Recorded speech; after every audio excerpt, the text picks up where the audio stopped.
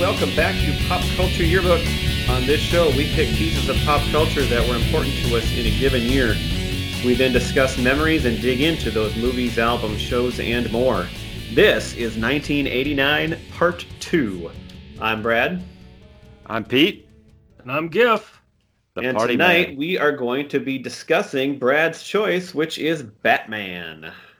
Yay. So it's good to have you back again, Giff. Well, thanks for having me back. As we know, it's always fun to talk about whether you will or will not be on, so at least it amuses us.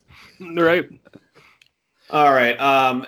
Do you guys have anything that you want to throw out before I get into why I picked this movie? No, I don't think so. All right. Go right at it. Any new memories you've thought of the year? Well, I do know. Actually, let me ask you this question. Yeah. What do you remember about this movie, like the first time you saw it or something like that? I saw it in the theater. I remember that. Okay. I didn't go to the theater that much. I wasn't really let out of the house. A lot of farm work to be done. Didn't have time for fun. So, but I do remember going to this movie in the Marshall Theater. Okay. Remember who you went with or anything? My brother was there, but I don't... Would have he been able to drive yet? No, I don't think so. So my parents might have taken me. All right. Pete? I know that I saw it in a theater. I don't recall any particulars, however, like who I was with, anything like that. But I know that I was really, really excited to see this movie when it came out. And I think everybody was. Okay. And I was not disappointed. Right. No. I loved it. I watched it over and over again as much as I could that year, or when it came out on video or whatever. I watched it on HBO or whatever. Why I picked it. All right, excellent choice. I do remember kind of the same things I was just curious if you saw it in the theater, like if you remembered being excited at that time, because I was dying to see this movie. And I don't know why exactly. Like, I'm not a comic book guy. I never read any comic books. It's not like I was into superheroes, and now they're everywhere. And I like superhero movies, but it's not like I'm a huge fan. You're not a comic book nerd. You don't go to I don't even remember Comic-Con. why I was so excited, but it got so much hype, and it was kind of the first of its kind, I guess, and it was going to be kind of a different movie than probably what we were used to seeing. So I guess that was it. It's like, oh my God, this is going to be so cool. So at this time, like you said, we didn't drive. I saw a lot of movies with my mom. Like I can distinctly remember seeing Major League and The Naked Gun in the theaters with my mom, just the two of us. Which, thank you very much for taking me. But when I think back, it's like, man, me and my mom, one-on-one on a date to see Major League and The Naked Gun. I can't believe you took me to Major League. If I had been with some of my friends, but at least I got to go. But this movie, and I don't remember this 100%, but I think my brother and Jeff, one of his friends, took me. So my brother would have been like a sophomore in college. He would have been home. I don't know if he was home for the whole summer or just home for a weekend, but pretty sure that I went with them, and so that was cool. I got to go with these older guys too, and we were all excited to see this movie. So, did not disappoint, like you said. This was unique. It was. There weren't many superhero movies. I think it was probably that you were expecting to see some different kind of like effects and stuff that you weren't used to, and that's why I was so excited. Well, this actually was the first of this particular take on Batman, at least as seen in a movie, because all the previous Batmans, it wasn't like a dark and brooding Batman like this one was. And you look at all the movies since then, it really kind of changed the entire public perception of Batman, even with all of the different franchises. It kind of spun it in a different direction. I did watch the 60s TV show like in the summer at my grandma's. I remember sitting around and being on in the afternoon, and I watched it. Oh, it's hilarious. And maybe that was part of it too. So I knew of Batman through that, but you saw these previews and this was going to be way different. And but here, the other thing is I love Michael Keaton. Mm-hmm. By this time I knew who Jack Nicholson was. I knew at this point that's a great casting choice, even as being 13 years old. I don't know if I knew Tim Burton by name, but I knew Beetlejuice and I knew Pee-wee's Big Adventure. The director, this great choice for a director. And it just looked so colorful and great. seeing all this. And then they had the tie-ins because they had the soundtrack and the song that was on the soundtrack had all these clips from the movie in it. So it's like you heard half of it before you saw the movie if you heard the song Bat Dance. Right. Yes. It was just like this great job of marketing and just really building it up, which a lot of times then comes back to backfire because it sucks. But this movie, at least then, I did not think sucked, and I still don't think it sucks. I did notice a couple things, though, that maybe I didn't notice when I was young. Yeah, you might be about to say some of the same things I'm going to. Well, I'll get to that. You go forward. I wanted to bring up was just how the first thing I noticed watching it this time that I haven't noticed before is that Jack Nicholson gets top billing when you look at the credits. Yes. Which, he's the big star, but you'd think Michael Keaton's a big star too, and he's playing Batman. But Jack Nicholson was so big that he made a killing on it because his agreement in this one was not just like the normal what they pay movie stars. He got a % of the of the cut for the movie itself. He also worked into his deal. He got a cut of all of the merchandising. And you think about maybe no movie has ever done other than maybe Star Wars. It's a great franchise for that. And he also got a cut for the sequels, which he was not in. He wasn't even in those. In that franchise. Exactly. So, and they estimate that he got at least $50 to $60 million just from that one role, which is ridiculous. Especially back in 89, in 1989. And I actually saw the conversion in the article that I read is that would be estimated to be about $100 million today. Just not even since you brought up the sequels, just a quick side note, really quick. Are you a fan of Batman Returns, and how big? No, I was at the time.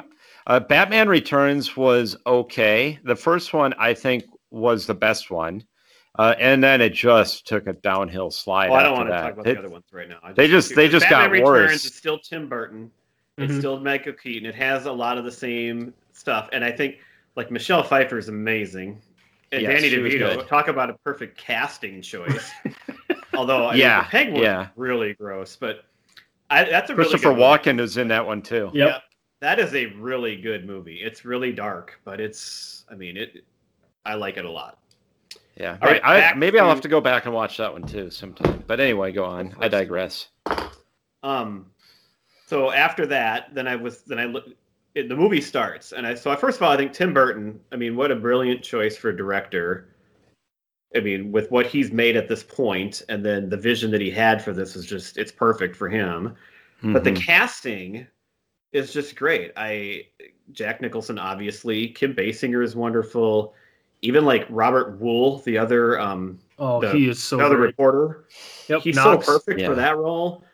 Billy D. Williams has a small role, but he fits right in there. Michael Keaton is not somebody I would have expected to play Batman, but I think great choice. A lot of people didn't like that. So well that they, I'm sure that they.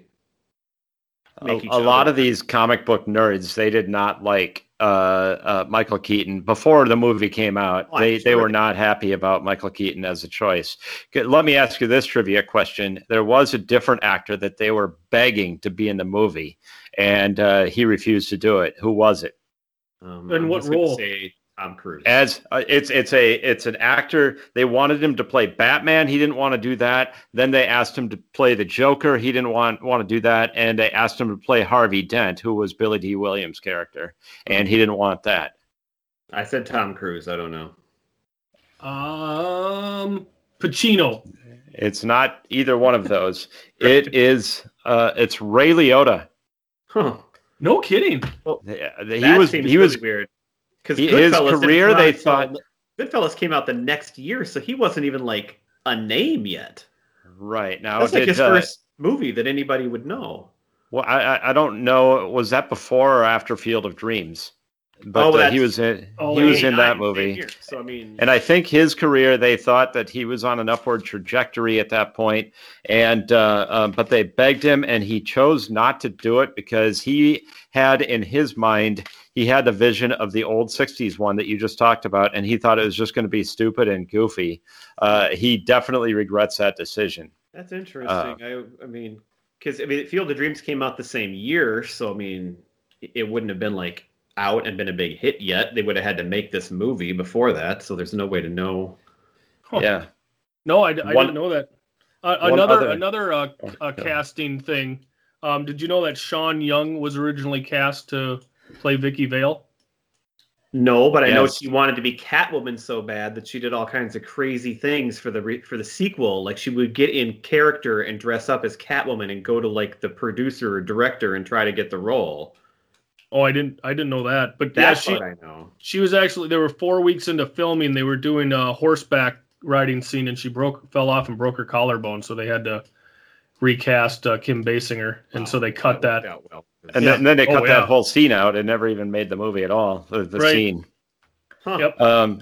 Another little she was actually tidbit. Cast and removed. She was cast. She was in the movie. That must be why she wanted the next one so bad. I would guess. Right. That makes more sense now. Billy D. Williams, his character Harvey Dent. Williams was supposed to be in the sequels as well. That was part of the original agreement. However, they cut him in the sequels and they replaced him with Tommy Lee Jones. That's Harvey Dent. That's a character that becomes Two-Face. Yeah. Well, Tommy Lee Jones isn't in the second one, is he? He's not in it until Batman. He's in the same one. It's the same one that Jim Carrey is in as the Riddler. I think it's the third one. But that's the third one, yeah. Because the other one's Poison Ivy and Mr. Freeze. And oh, my God. Right. And the fourth one, I think. Yeah, which is terrible. But Billy D. Williams did get the role as Two-Face in the Lego Batman movie. He's the voice of. That's why they cast him in that role. So that's kind of a funny little fact. That's a great movie too. Yeah. Yes, that's absolutely. one that I wasn't all excited to go see, and then we got to it. I'm like, wow, this is really pretty. I love all the Lego movies. They're hilarious. So, and then I just think I can't imagine a better time and place casting than Jack Nicholson as the Joker with where he's at in his career, how big he is, and this movie, and then that role, which is just, it's iconic, and he's just perfect for it. So the fact that they got him, no matter how much they paid him, I mean, it was worth it, and he was the choice. So that's why he gets top billing, even though he's technically not the main guy. He actually said later, his quote that he believes that he got so much into that role that it affected him psychologically, and he warned Heath Ledger that really that his experience was that it affected him, psychologically for a while.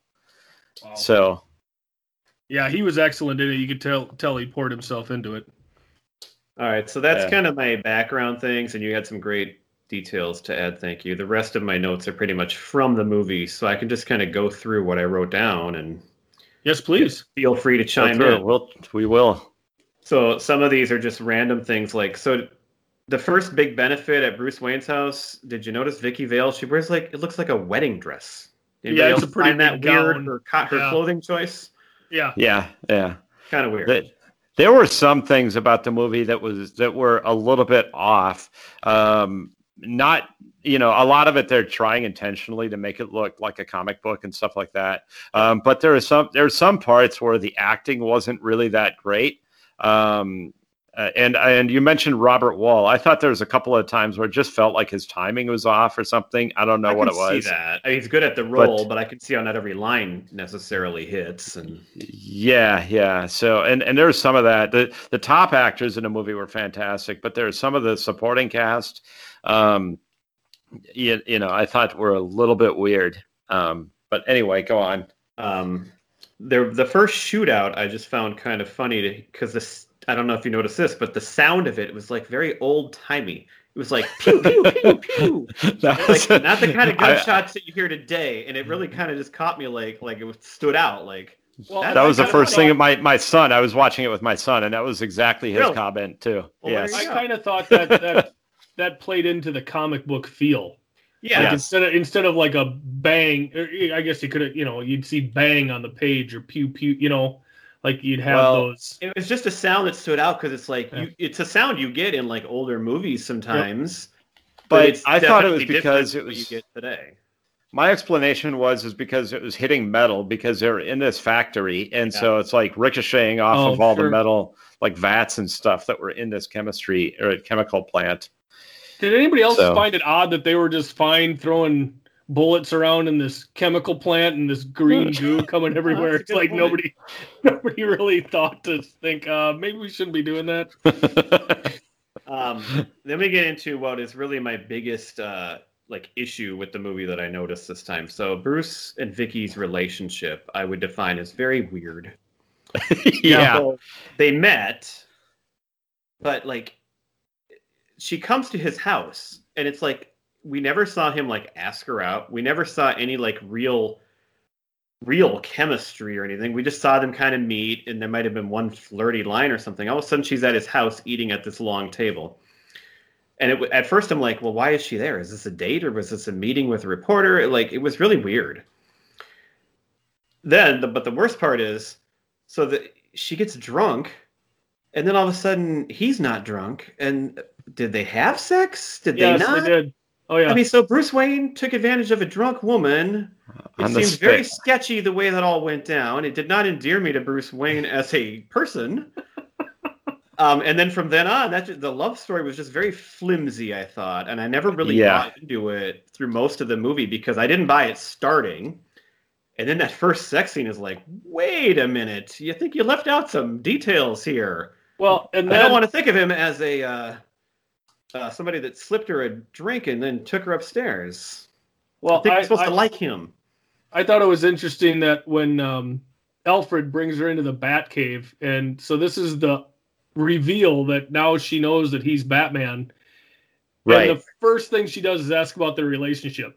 Not like, holy crap, you're Batman. That's the guy what is all this? Gotham City for. She meets Knox in the beginning, and she's interested in the wildlife, in the Batman. And now she's standing in the Batcave. Her boyfriend is Batman, and she's like, I just want to know, are we going to try to love each other? It's like, what? Hold on a second, you're Batman. There's just not enough development of that relationship. That's a really good point. It's like you're just supposed to assume that they're going to be together because that's who they are, but that's not how it should work. I took issue a little bit, and then there was the other scene where he goes over to her apartment, and that's. I was going to get to that because that's my favorite scene in the movie. But it is a good scene. However, there's a couple of things about that scene, where you think he gets shot, but then of course he has that tray and blocks a bullet, and then he just leaves. Yeah. And so it's like, wait a second, he leaves her in the apartment with the Joker still there, right? No, but that's when he could leave because he knew that. Yeah, they were leaving. That's how, because their backs were turned to him, so he knew he could go. But it's like, oh yeah, okay. And maybe because he's Batman, he was stealth, and if something happened, then he would have been right there anyway. So, so I don't know, but there was the line that was a little bit out of place to me, where he's standing by the fireplace, and he just all of a sudden out of nowhere has this outburst. And he's like dark and brooding and quiet kind of the whole time. And then he goes, come on, let's get nuts. I love that line. It's like, well, it just came out of nowhere. It's like, okay. Well. Yeah, I can agree. So I'm almost to that part here. One thing that I love, and you hear it early on, when they get into the Joker and he's just kind of sitting there, I love his breathing, his obnoxious, heavy breathing that you can hear. Yes. Mm-hmm. It's a really nice touch. And just that's more character development on him than you get out of some of these other people. That's true. Not just the relationship, but I also felt there was a lack of character development on Bruce Wayne just in general when I watched it this time. Like I said, he's kind of hard to root for. There's really no reason to root for him, especially after the whole scene where because at first I thought, okay, he's going to go put her in bed. But I'm pretty sure it's implied they did have sex. Well, she said that. She goes, and then I slept with you. I can't believe I slept with you. So it's like, I thought, okay, or whatever. But, and I remember our friend Josh Griebel in high school talking about how he didn't really like this movie as much. And I just kind of brushed him off. And he said, "Oh, I'm brooding. And that's what he hated." But he made fun of everything, and it was just hilarious that way. So. I did find Bruce Wayne to be very muted in this movie and a little too mysterious. Like, not in a good way. Mysterious and like, we need more information. And the brooding is just kind of like, I don't know. So, overall, he's not a terrible person or character, I don't think. But I think they just missed some things in the script or in the direction that would have really helped. Yeah. And then you brought how Vicky Vale finds out he's Batman. I wrote down earlier before that, like, she really can't recognize him? I mean, are you kidding me? Well, it's like this. It's the same thing with Lois Lane. Can't recognize Clark Kent as Superman when he's wearing his glasses, right? At least in the new Batmans, like, they change his voice a little. Like, when he's Batman, he talks with that low voice. And it's, there's nothing going on here. It's comic booky. It's supposed to be more suspended belief, All right, but then I did write down, so you mentioned the scene at Vicky Vale's apartment. I said that was like a highlight scene to me because this was the first scene where I felt Bruce Wayne really seemed human. I love the part he goes there to tell her that he's Batman. And I love the way that Michael Keaton plays that. And like, he can't tell her, and he's trying to tell her, but he can't do it. And she leaves the room and he's like, I'm Batman. He's saying it to himself, like, I'm Batman. And that was the first time I'm like, I like this guy kind of now. This is actually a human side. But then the Joker comes, and so you have all the big characters in one place, which you don't have all the time in the movie, unless it's like a fight scene. But here they actually interact.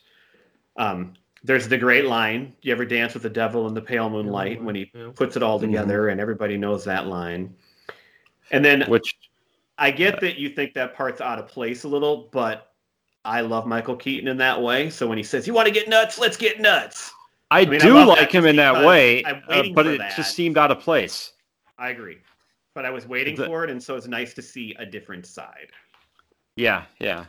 Now, so those were the things that I like. I like that scene. When I watched it, it really stood out to me that this is a good scene.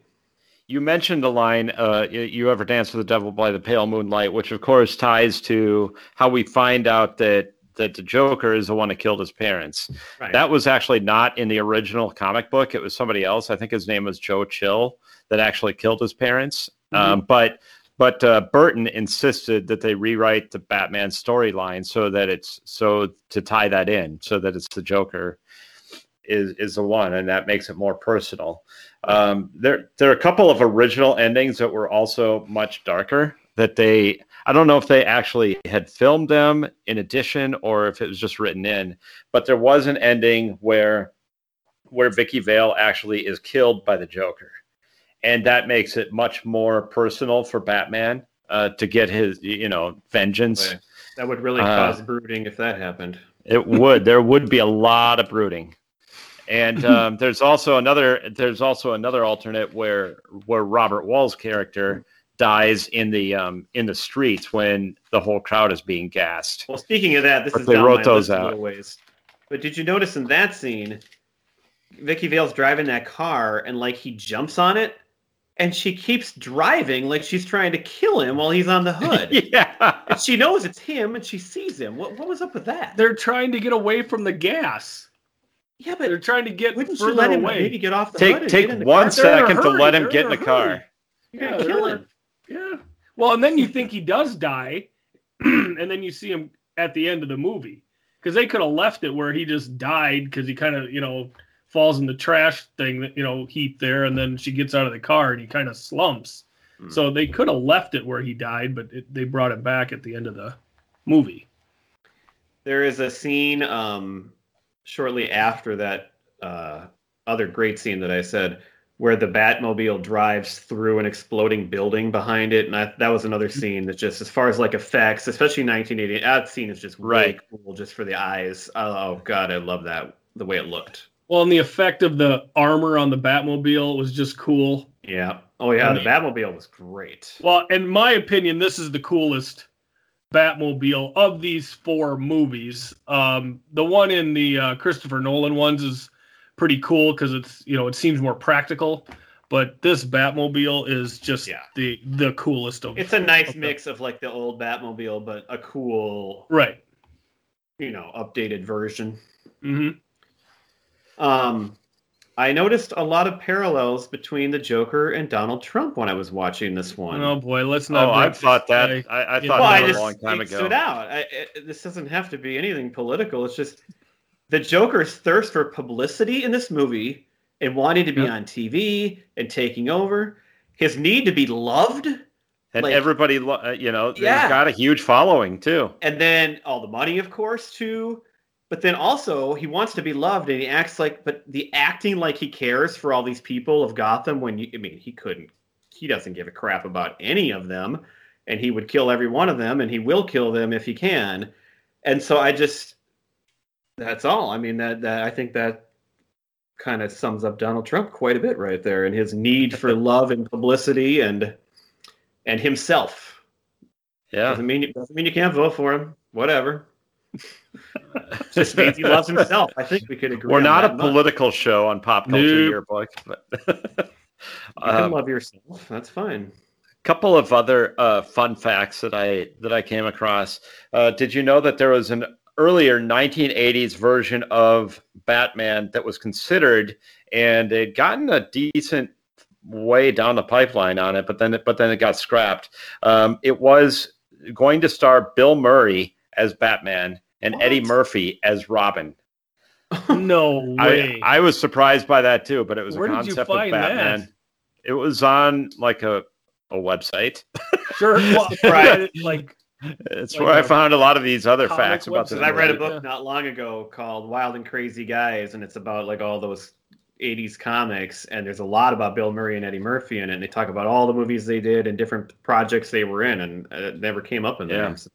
Huh. Yeah, it was actually was one that far into it. I would think it would have made a comment in there. I was totally surprised. One other thing too is that one of the original plans for this movie, they were planning on having a Nike logo on the Batsuit, which would have been ridiculous. But that was something that they had talked about, but they scrapped it probably because of the same reasons that we all think it would be stupid and commercial. But that was an interesting fact. That seems too early for that kind of thing to already. That's what I thought too, but it doesn't seem like a thing back then yet. So I got a couple notes that we haven't covered quite yet. One thing I found interesting is that this Batman is not opposed to killing people, because when he has his car drive into the chemical plant, and obviously all those guys are in there shooting at the car, and he drops a bomb and the place is blowing up as the car drives out. I mean, he knows he's killing people. With the Nolan character, that was one of the biggest things, is he wouldn't kill people. Like, with the Dark Knight, right, he wouldn't kill the Joker. He wouldn't allow it to happen. But in this one, obviously, he uses one of his little toys to snag the Joker's ankle and around the gargoyle that comes off. He tries to save him at the end. He doesn't want to kill him at the end. Yeah, but he knows how hard did he really try? Right. I'm just saying. You know what I mean? So he was more, and like when he's fighting people in the bell tower, he's fighting that. He lets one of them guy, drop. He drops right down the bell shaft. So that was one thing that I found a little different. Also, the Joker's right-hand man on IMDb, his character is Bob the Goon. Yes, I loved him, by the way. Yes, he was outstanding. And then one other thing I thought was interesting was, so the Joker, after he comes back from his surgery and, now he's got his Joker face and he comes up and he kills. I have a question about this too. Go ahead. So he kills Jack Palance's character. And then like the next day he gets all the crime bosses together and tells them that, he's in charge now. And, he fries that one guy with the ring. And we got a live one here. Right, exactly. And then right away, the doors open and all of his guys come running in with guns and tells everybody to get out. Every single one of them is wearing a leather jacket with a Joker logo on it. those came in pretty quick. Like how? Those came in pretty quick. The next Nicholson gets a cut of the merchandising, so you know. Well, and like the great Yogurt said in 1987's Spaceballs, it's merchandising. Merchandising. So obviously Jack saw that. I got confused with the Joker this time. Is he tan or is he white? Because there's scenes where it's like he's putting regular colored paint on his face to make him not be white. And then there's scenes where he takes and wipes that off and the white. No, he's partly, I think it was in that scene, right? Where part of the skin makeup, the regular skin colored makeup is coming off and it looks white because that's what's underneath. He's paints himself to look like so he doesn't scare the crap out of people. So he looks more normal. So there was another scene where he wiped off the white, and that was underneath, like his real skin color was his regular skin color. Mm. So I swear that I saw both, and I got confused. Because the other time he put the skin color makeup on was when he was on TV telling everybody to show up. That was the part where I'm like, okay, so he's actually white colored. Yeah, he puts that on to look like a human. Right. Yep. Yeah. But I'm telling you, if you watch, you'll see the opposite too. I thought I looked pretty close at that, but okay. All right. Yeah, I could go back and look at it. Well, but that's what I thought. So I mean, I'll just go with that. We're getting to the end here, the big final scene. A couple things I had there. So on one hand, there's that really cool visual scene where he takes the plane and flies up into the moon and puts the logo in the moon. You know, that's great. But on the other hand, it's kind of narcissistic. Maybe just stay down there and not fly away for a minute. He's got to build up speed to come back down to pick all the balloons. Is that what it is? He's got to go up there. That's what I'm going with. Okay. Well, didn't he take the balloons up there to release them? Exactly to where he was framed in the moon. No, he did that and then came... I thought he swooped down. Maybe not. First, and then he had lost the balloons by this time. Okay, so then he had to come back down and have that speed to shoot at the Joker and miss him with all the gunfire and the missiles. Question. They show the Joker in the crosshairs. Yeah. So he's on the target and he shoots 1,000,000 bullets and he just stands there and never gets hit. So my question was, what happened there? Why didn't he have shot? some drama, suspense and drama? Yeah, that was kind of ridiculous. He wasn't in the crosshairs. I could buy it, but you showed us he's in the target. Right, and he's not dodging or serpentining or anything. He's just standing there with his arms out, like bring it. A really long gun. I love that when he pulls the gun out of the pants. That's another great scene. And he kind of looks at it and makes sure it's cocked and then takes his time and points it and perfect shot, of course. One other question I had here, because this is, we haven't had all the big fights yet, but that church they go in at the end, why is the church in ruins already? Why are the pews flipped over? Like the place is Gotham's just because Gotham's a mess. Is that it? Yeah. Okay. Yep. I figured. I didn't want to think about it too much, but they did get flipped over. There was a shot where somebody pushes them over, right? Well, Batman stumbles into them. Oh no, yeah, they all fall over like dominoes. Yep. Yeah. Oh yeah, okay, but I think the other side was already trashed. He went by one. If you went up the aisle, he hit the one set of pews and they all fell over. Right. I have another issue to get into in a minute, but I also then at the very end of the movie. The last line I didn't really enjoy. I thought it was kind of dumb hearing it this time again. Where what's his face? Alfred comes in and says, he says he might be a little late, and she smiles and says, "I'm not surprised." I thought that was a really lame ending, actually, as far as a line goes. And by the way, the reason that they just had the big fight. Let's all. I don't know. Speaking of narcissism, the reason that he's late is because he's standing on the edge of a building looking at his own logo in the sky. Yeah, that's where he was. That's what they cut away to after. Between that and the moon, him and the Joker are both narcissistic. They're like the same guy. Yeah, well, that's a part of it. There's parallels between two sides of a coin. Exactly. That's good and evil. I get that. Right. My other issue that I noticed, and I kind of hit on it with the whole drinking and sex scene, but and I'm sure you know, Kim Basinger is pretty much the only woman in this whole movie.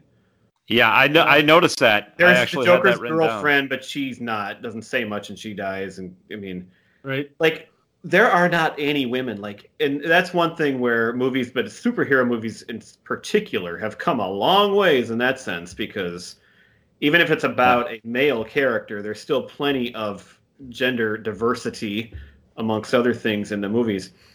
I mean. And I mean, it's a guy movie. It's a superhero movie. It's the first one of these kinds, but still, it's like when you really look at it and think about it, it's kind of shocking to think they didn't work in at least a few other characters in some way. Mm-hmm. Like she's it. Mm-hmm. Yeah, she is pretty. I mean, much. There's like a couple of other. There's one or two men. coworkers at the newspaper. I think there was a couple of other coworkers there, but did they have lines? I don't even. I don't think so. There. Yeah, I think the Joker's girlfriend is about the only one. Else who had lines. The one that throws herself off the out a window. You know, but even like action movies, I guess Die Hard came out a year before. I mean, it's a lot of guys, but you have some women, and I mean, John McClane's wife has a lot of parts. Yep. And then there are women, at least, that work at that place that have smaller roles. So, I mean, action movies, especially back then, are very male-dominated. But this one just seemed like, wow, that's really male-dominated. I think the only one who had woman lines, in the world left. The only other one who really had lines was the anchor woman. Oh, yeah. Yes. Because I'm scrolling through the cast, and you got to go down quite a ways to find other women in the movie. There's a couple of other victims in the commercials that love that Joker. Yeah. But that's the thing. They're just I don't know. They're accessories in the movie. I think it's good that they have kind of taken some steps since that Batman movie. I mean, even in the second one of the villains is a woman, so that's a big change right off the bat there. And obviously a strong character. And she's the women, great, yeah. The women in this one are all kind of damsels in distress, needing a man to save the day type thing. So I definitely noticed some stuff that I had issues with this time that I didn't really expect based on my memory of the movie. But overall, I still love it. It's fantastic. It's fun to watch. It's a fun movie. It's nostalgic. It's fun. Mm-hmm. It's got great actors. It's a great director. And, it's like the first real superhero movie kind of, really of this kind at all. So it led the way to what we have today. So right. I loved it. What are your final thoughts? Unless you have other things to add. Well, I think you may be forgetting about the Superman movies. Those are pretty big. Good point. Around that time. I never really watched any of those, so that's why they were in my head. But you're right. I did watch those. Yeah. But they're not really this kind of a movie, though, either. No, right? They're not. They're much more like comic booky and just kind of carefree. Yeah, but without the darkness. Superman is also a loner. And you know what I thought about? All of these movies all center around a newspaper outfit or a newspaper place. Because Spider-Man, Superman, whatever. What do you call it? Paper plant. Fish wrap factory. There you go. Nice. But yeah, Superman, Spider-Man, and Batman, all of those movies center around. Oh yeah, Spider-Man too. Yep. Yeah. Good. Yeah, because other than Batman, really the next ones weren't really until Spider-Man came out in the early 2000s, right? Was there anything?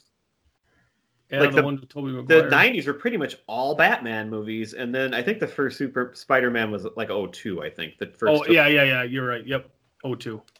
So it took a while. Mm-hmm. All these superheroes also have parents that died when they're young. It's tough, a lot of similarities. Must be. It's like Disney movies too, though, where the parents are always out of the picture. Yes. Gotta get rid of them somehow. We also decided to get into a little bit of the soundtrack. Do you guys have anything else you want to say about the movie? No, I think we covered it really well. Probably perfect, right? We nailed it. Yeah. Kudos to us. Okay, so we have discussed Prince before on this podcast, and we are a podcast based in Minnesota, and so, of course, we love Prince. And so in 1989, this was another brilliant choice, along with the casting, to have Prince, who's at like the peak of his artistic. I mean, obviously Purple Rain's a few years earlier, but he has put out some great stuff ever since and just owned the 80s. So to get him to do this soundtrack is a really big coup. And it's a great idea, and it sounds wonderful. And I remember owning this CD and listening to it a lot. So I thought, hey, but I also have completely forgotten about it. Like, I don't remember hardly anything else. So I'm like, well, why don't we listen to the CD too and see what we think? So, do either of you want to go first on that? Pete, do you want to say what you thought of your listen to the soundtrack? You know, by the way, they had come to Prince. They just wanted one song from Prince, and he like almost immediately turned out the entire album. Well, that sounds like Prince right there. Ridiculous amount of time. And so then they were all like, "Okay, well, we'll just go with this then." This is Prince, it. We don't really like this. We just want that one song. They're not going to say that. Right, exactly. So, actually, my favorite song, I love the song "Party Man." That's why I referenced it a couple of times earlier this episode. The video is sweet. If you haven't seen it, go watch it. Mm-hmm. It's where he's kind of in a Joker outfit, but I don't know if they're going for the Two-Face character as well, which is in future movies, but that's how he is. He's like got the split face where it's half his normal face and half his Joker face. But and then he's just dancing around. A lot of fun, and it comes at a great time in the movie too, where the Joker is going and destroying that museum. I basically like 3 songs, and they're the ones that are used in the movie, and they're used wonderfully in the movie. Yeah, and that's one of them. Electric Chair is my other favorite song on this album. I don't know, is that one actually used in the movie, Electric Chair? Well, I'm sure they are like in the background. Yeah, like, there's probably background songs. It's noticeably in the movie, and Scandalous is good. Bat Dance is fun too, and I like that they. I didn't remember that it was the last song on the album. I thought it was earlier in the album. I would have thought it would have been the first. But when you listen to it, it makes perfect sense because it's mostly an instrumental. And usually on an album like that, it just to me it makes sense to close with with like an instrumental. So, but yeah, it is a fun album to listen to. I guess I didn't have too much else to add about it, but I enjoy it. All right, Gifford, what are your thoughts? Sounds like you enjoyed it more than me. Oh, Gifford, you wanted to go last on this, I think, right? Oh, sorry. Oh, that's fine. Yeah, go ahead, Brad. So like I said, I owned it, but I feel like I've forgotten it even existed, and I wasn't really sure why. But then upon listening to it, I'm not as surprised. Not a huge fan. I thought it had a really slow start. I would skip those first 2 songs. Then the Arms of Orion kind of weird love song. That really was slow. I mean, that was just like part of the whatever. Scandalous. Part of that stupid love I wrote story. Down that's another one of those long Prince songs. I just said I'll pass. So I'm 4 songs in now. I'm not enjoying this. Like I said, I could have been 3 songs to me. Bat Dance, which I love, Party Man, and Trust. And Trust is played at the end of the movie. Trust, yes, is a good one. Parade is going on, and he's throwing the money around. That's great. Lemon Crush is the other one I wrote down that I thought was like okay. But those 3 songs, Batman, Party Man, and Trust, are the only ones I really liked. I do remember a lot of the quotes in Bat Dance, but I had forgotten that basically the whole song is just quotes. Like there's not even really any lyrics to it. With the beat behind it, yeah. It's fun the way it's done, though. Yeah, there are some lyrics at the very end, but I mean, it was brilliant. They just totally sold the movie. You got Prince, you got these quotes. Who doesn't want to go see this? So overall, I just thought this was a fantastic idea to have Prince do this. And some of the songs are great, especially the ones that like were featured in big scenes in the movie. But as an album, I'm not going to listen to this again. You know, I could have swore that they had put 1999 on the original on the soundtrack. I don't remember that at all. But maybe I'm misremembering. But I thought why would they do that? Well, I thought that they'd put it on because it kind of fits actually with the movie, and I thought I remember it being on the album, just as an extra, another release. And I thought it was on the album. And when you listen to the lyrics, it kind of fits with that final scene in a way. But I don't remember But I thought that was where the first time that I had ever heard that song was 1999. I thought it was from the Batman album. Obviously, it was on the other album, the 1999 album, but I thought it was on this album too.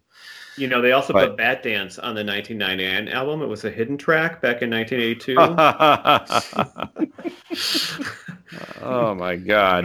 And I'm gonna add, you know what I'm gonna do? I'm gonna add a laugh track to the sound for this podcast and use it on that one. Going the GIF mentioned. There you go. Do you have any new to add then, GIF?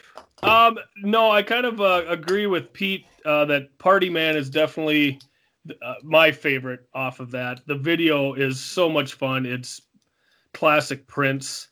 The Bat Dance, to me, like Brad mentioned, it's pretty much just lines from the movie. It's an advertisement.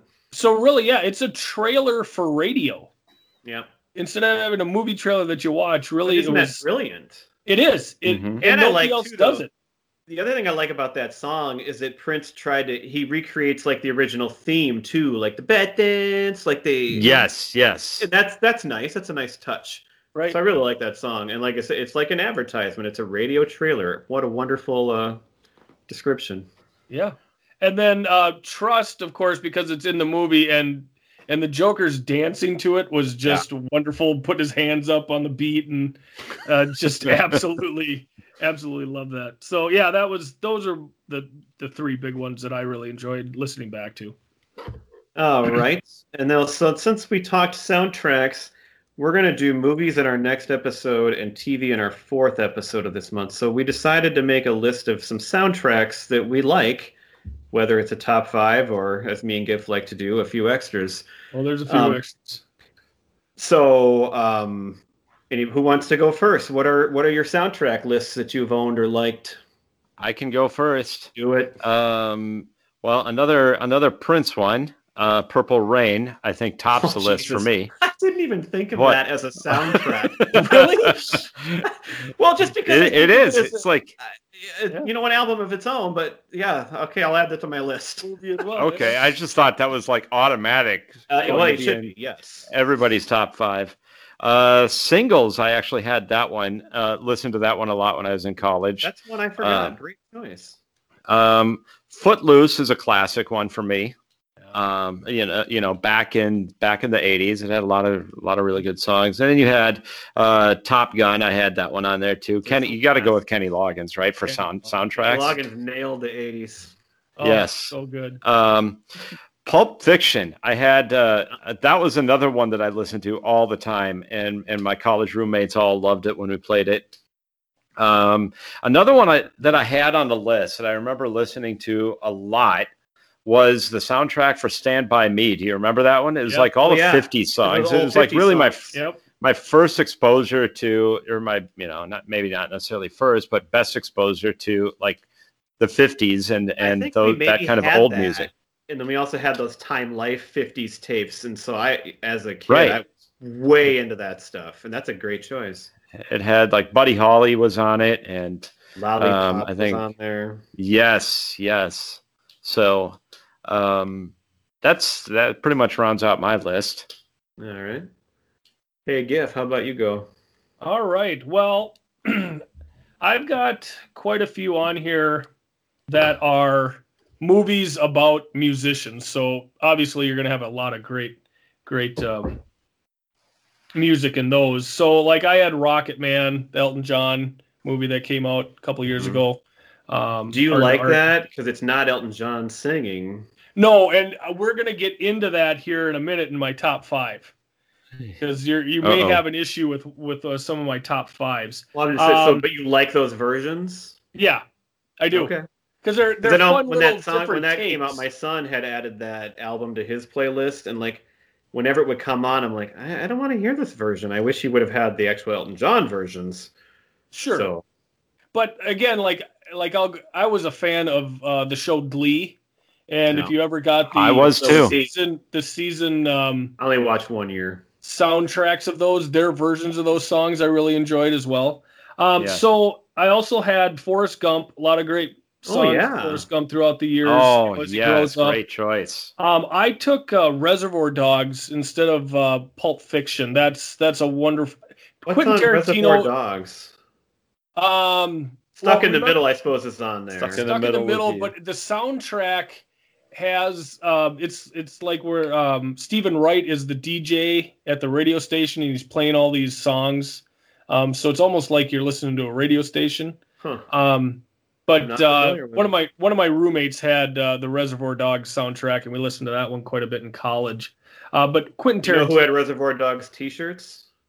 Dave. No, me and Pete and Hummel and Haken and Randy Hummel. We had numbers on them when we wore them and played softball. Oh, awesome! And I found mine just like 2 years ago. With 2 G's. Oh God. I also had, of course, Purple Rain. Purple Rain, obviously a great one. But my top 5, Bohemian Rhapsody. So many great Queen songs. Oh, yeah. Well. Now we get into, again, where, the artists are singing. Yesterday, with that movie that came out a few years ago where the guy, I love that movie. I've seen it twice. Oh, I love that movie, too. And the music in it. Is it the Beatles or other singer? Well, he's doing the singing. The characters. Right. Okay. That's what's on the soundtrack. Yeah, I believe so. Yeah, if you look it up. Well, I actually have one. So you think I'm going to object to that one or something? Well, because I've got my number 3 in here. Is Rock of Ages. Oh yeah. Oh, where they're actually mixing songs. The artists are singing different songs at the same time, but there's so many bangers in there. The 80s hair bands, any soundtrack that has Pour Some Sugar on Me is always going to be high on my list. A soundtrack is a soundtrack. You're not breaking any rules. And I actually enjoyed that movie. I thought it was very entertaining. Oh, it's very, very good. I love Tom Cruise. He's really good in that. My number 2 is the Dukes of Hazzard soundtrack. Oh my God. The new movie? Yeah. Oh God. I'm not kidding. You got Mississippi Queen, Shoot to Kill, Black Betty, Flirting with Disaster, Call Me the Breeze. There's so many great songs, Southern rock songs on that album. Isn't it Willie Nelson singing the Just a Good Old Boy song? At the end, at the beginning they come in with Waylon Jennings, and at the end it's Willie Nelson. But that soundtrack, I absolutely love that soundtrack. Is there a Jessica Simpson song on it? She does Boots Are Made for Walking. Oh, well, that's a good song. Yeah. But LaGrange is in it. ZZ Top. It's so good. And my number 1. Interesting. My number 1 is Dazed and Confused. The soundtrack, a movie, any movie that starts with sweet emotion, with that the beginning of that song, and it's still in the black on the screen, and then boom, you got the sweet GTO Judge in slow motion running through the parking lot as that song comes on. Oh, it's just that great way to kick off a movie. All right. So mine are going to be somewhat more unique. I'm not going to have any that you guys said, except, of course, Purple Rain, which I had at number 1. Which you didn't have. Liar. Well, you brought up the Rocket Man and that Beatles one. So this is down at the bottom of my list, but I'll start with that. So the movie I Am Sam with Sean Penn. Mm-hmm. Remember that movie? That soundtrack is all Beatles songs, but they're all sung, like Ben Folds sings one and Eddie Vedder sings one. It's all like covers and they're fantastic covers, in my opinion. And so that's actually one. I didn't love the movie. I don't even know if I ever watched the whole movie. And some of those Beatles songs I didn't really know much until that came out. There's the version of Across the Universe is like I just love it. So that one. It's all Beatles songs, and they're all by like contemporary artists, and I love it. So that's a good one. I had the Austin Powers soundtrack. There's a lot of really cool songs on that. Some of the '60s songs, but there's also some like newer ones as well. It's a nice mix. But like the Soul Bossa Nova by Quincy Jones, like the songs that he dances to and stuff. They're really fun. Tin Cup. Tin Cup is a great soundtrack. Yeah. Really? Country song. Yeah. It's got George Jones on it. One more. Think of that one. And there's a Chris Isaak song on it, which that's what sold me on it. But there's a lot of good songs on that one. Yeah. Two of my favorite movies of the 90s have soundtracks that I love. One is Beautiful Girls. That's got Beth by Kiss, and that also has a Chris Isaak song on it. And there's a bunch of never shuts up about Chris Isaak. I know. Good Lord. 2 episodes in a row with Chris Isaak. That one and this next one are two of those. Don't even get him started on Paul Rudd either. Hope Floats is going to be his top soundtrack. Anyway, Beautiful Girls and my next one are two soundtracks that I would have in that rotation that I would listen to in the car. I know what you're going to say. I know where you're going. And the next one is Swingers. Yep. Okay. That's exactly what I was going to say. Which, that was the height of the whole swing revival, and I loved that, and some people look back and don't, but I thought it was great. And Big Bad Voodoo Daddy did most of that soundtrack, and we saw them in concert, and I had their album besides this one, too. Swingers was awesome, and I was obsessed with both movies, especially Swingers, so those soundtracks just very special to me. Reality Bites, I'm surprised either one of you mentioned that. I was waiting for you to go with Reality Bites. That's a great one. Yes. And then I have two more. The Commitments, which I don't know that either of you would have seen. It's a movie from 1991. It's kind of an independent movie. It's set in Ireland. It's about these Irish guys that try to form a band and kind of become the next U2. Or no, they're not trying to be the next U2, but somebody makes fun of them that way. But they do Motown songs. So it's a bunch of Irish guys, and they're singing these old Motown classics. Mm-hmm. And the movie is hilarious and great. Gifford, you'd love it. If you've never heard of it, I'm going to recommend you to watch it. The Commitments. I'm right. And the soundtrack is just fantastic. And that's where I learned about the song Mustang Sally, which is one of my go-to karaoke songs. Right. And then my last one is from 1989. Also, When Harry Met Sally, Harry Connick Jr. did the whole soundtrack, and it's mostly piano, and it's wonderful. And standards. What's the big song? It Had to Be You is on there. Oh, right. And then he does this instrumental piano version of Winter Wonderland that's on there. That's another one I've listened to a million times. So that is my list of soundtracks. Awesome. That's a good one. Very, very good. Well, we all kind of had a little different lists there. That's good. Absolutely. That's what the show is all about, sharing opinions. Say, Pete, you know how when we end the show and we've got Preacher Row as our outro music? Could we get Brad's version of, what was your karaoke song? Mustang Sally. Can we get a recording of Mustang Sally, Brad's karaoke for the outro music? I think that would. We have to wait for the pandemic to be over and then go do karaoke again. I will say we'll get a recording. On my 40th birthday, we went out with all of the guys, but then Kim was with and driving and everything, and we did karaoke at the end of the night, and she did have video of me doing it then.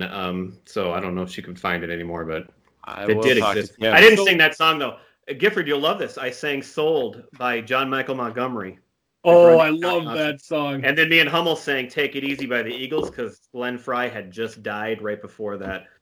So what you're saying is... I remember that night. Yeah, I remember that night. We went to the room where we saw the room. The Mystery Science Theater type room thing. It was hilarious. So your 40th birthday was like the cast of Batman. Only one woman there. Is what you're saying. Yep. That's pretty much right, yeah. And we were missing you and Mark Hamilton. And yes. Sorry about that.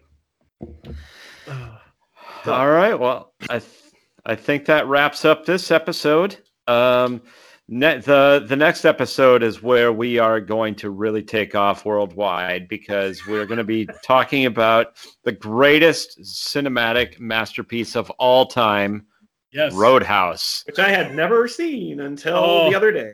You are welcome, Brad. You're welcome for introducing you to the movie Roadhouse. I did know it was one movie I should watch at some point, but I figured I never would at this point, and now you gave me the excuse. This podcast is changing our lives. Maybe even for the better. Yes. All All right, we'll wrap it up with Preacher Row, and be sure to give us a listen, give us a like, give us a follow on Facebook. Give us a and review Twitter. on iTunes, please. Yes, we would love that, as long as it's a positive one. Yeah, if you like us. Otherwise, don't bother. Why would you do that? All right, thank you everybody for listening, and we will see you next time. Bye. Bye. Bye.